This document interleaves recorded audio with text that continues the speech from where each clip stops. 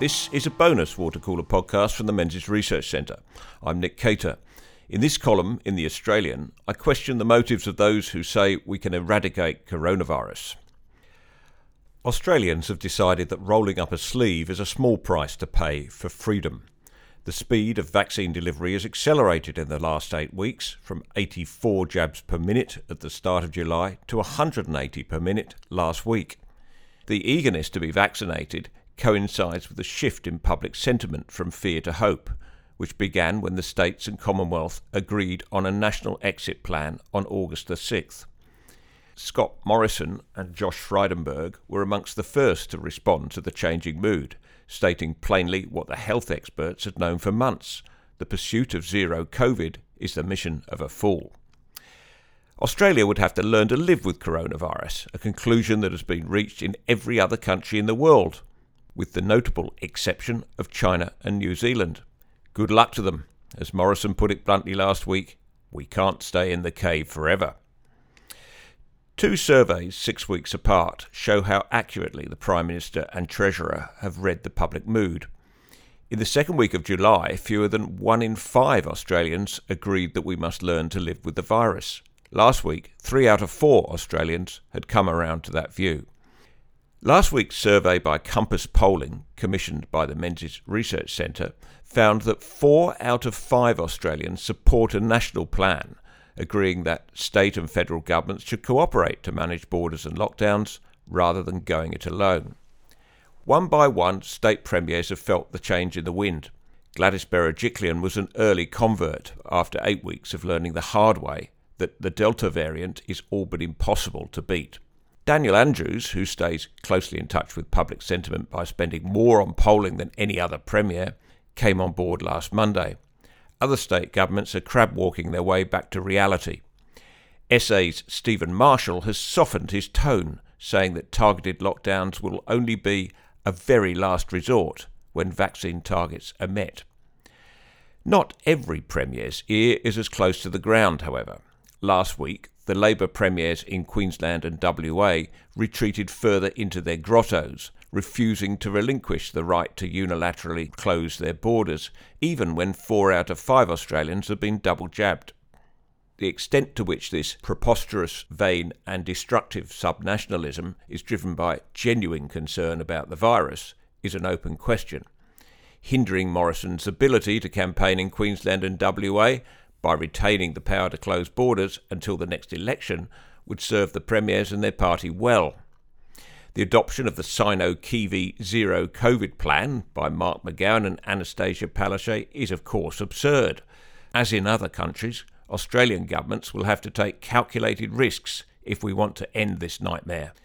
In Denmark, where 80% of residents over 12 have been vaccinated, COVID-19 is about to be delisted as a socially critical disease. Arguably, it's already socially uncritical in Australia, where the risk of death or serious illness is many times smaller than it was in the early months of the pandemic.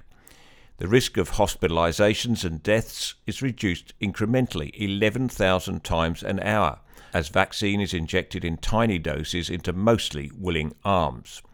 By now, almost every nursing home resident has had 2 shots. 4 out of 5 Australians aged over 70 have had 1 shot, and 3 out of 5 have been vaccinated twice. Yet the media's preference for bad news over good is difficult to break. Sometime this week we'll be reading headlines about the grim milestone that will have been reached when the death toll from coronavirus enters 4 figures.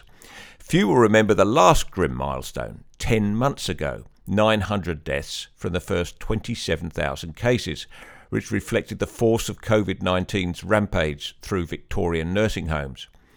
The relatively small number of fatalities from the 20,000 or so cases since then has deeply disappointed the lockdown-happy brigade, who prefer to talk about infections. Fatalities rarely make the lead paragraph, except the occasional death of someone under 50, when extraordinary lengths are taken to hide any pre-existing comorbidities under the shroud of patient confidentiality. One suspects that some premiers are enjoying their 18-month holiday from democracy and are reluctant to surrender the licence to boss us around. This should not surprise us, since ordering society from the top is in the left's DNA. The progressive movement has been pursuing visions of utopia since the late 19th century, longing for a land where people live spineless and effortless under the benign protection of the state. Growth in higher education has expanded the cohort of people who think they are smarter than the rest and therefore have the right to issue orders. They are members of the laptop class, whose jobs can be performed remotely, tend to live in the more comfortable suburbs, have their children late in life, if at all, and parade their moral certainties on Twitter. Liberals have a battle on their hands. It's becoming increasingly unfashionable to attach oneself to a philosophy that puts human independence ahead of state control. The nanny state Liberals have been pushing back for years is now upon us, and it will take some effort to dismantle it when the pandemic finally ends. Nevertheless, McGowan and Palaszczuk should think carefully before welching on the deal they agreed in National Cabinet. Australians don't take kindly to broken promises, and after almost 18 months of lockdowns, they've clearly had enough. They should think carefully too before casting stones at New South Wales or the Prime Minister for saying this is not a race. The rate of vaccination in WA last week was 34% slower per capita than in New South Wales. In Queensland, it was 44% slower, putting New South Wales on track to reach the 80% target weeks, if not months, in front. The change in national mood is clear. Let's get the jab done and get on with our lives. In the words of Thomas Jefferson, the strongest reason for people to bear arms is to protect themselves from the tyranny of the state. With a minor spelling adjustment, B-A-R-E instead of B-E-A-R, Jefferson's dictum perfectly describes the new public mood.